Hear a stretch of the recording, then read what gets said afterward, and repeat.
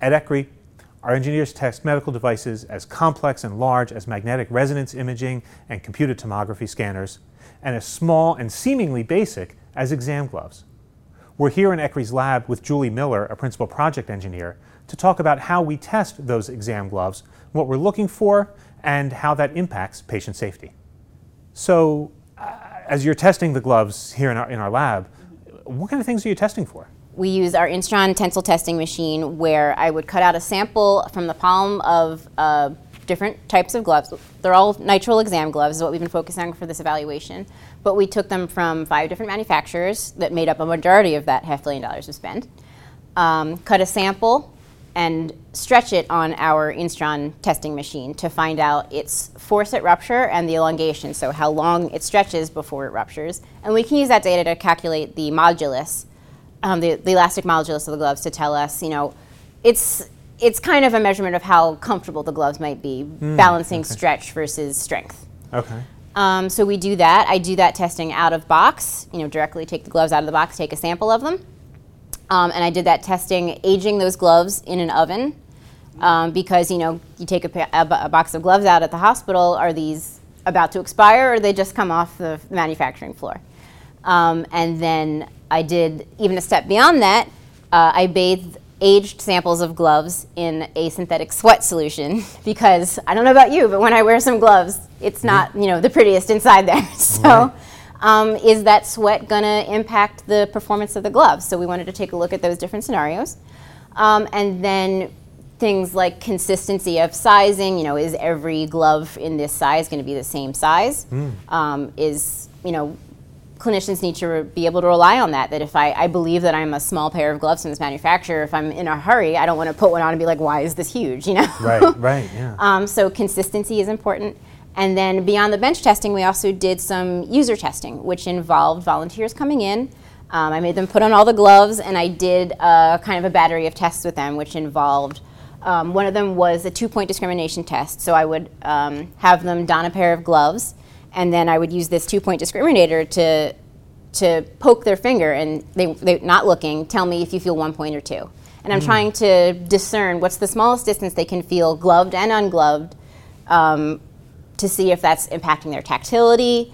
I did dexterity tasks with a pick and place and assembly to see if, can you assemble more things in a minute with this pair of gloves versus barehanded versus this pair of gloves. So we're just kind of trying to find different ways to pull out any differences we can between the gloves.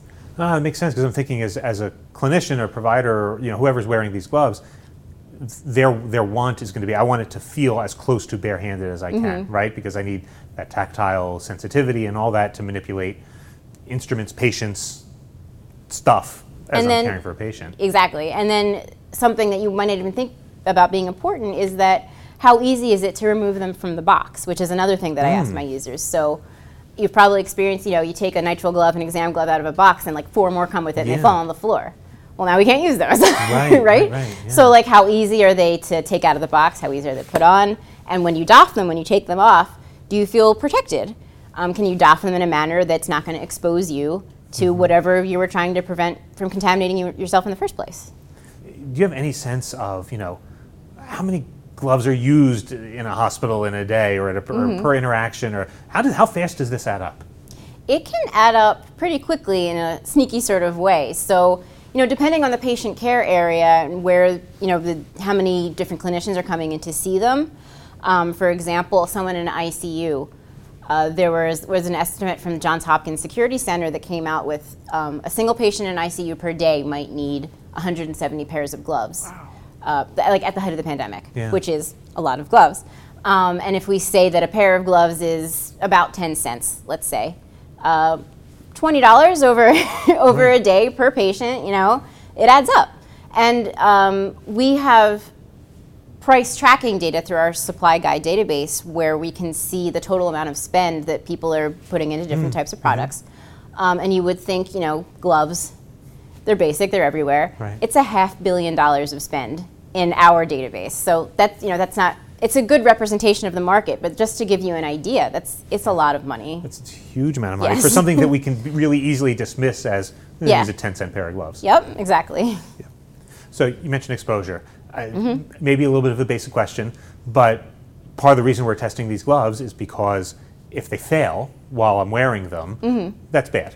What are some of the things that could happen to a person, either the provider or the patient, if I've got a pair of gloves that fails? I don't think that's a simple question at all. So like any other PPE, if it fails, you've got a risk of contamination not only for the clinician but for the patient that they're treating. It's a failure of a barrier that you've put in place to protect both of you. So it's not necessarily something detrimental is going to happen, but there is a risk, and you would have to tend to that risk. It's hard to say. Like, we don't get many reports of gloves having failed. Now, is that because they're not failing, or is that because they're gloves? I'll take them off and put another pair, and no one cares.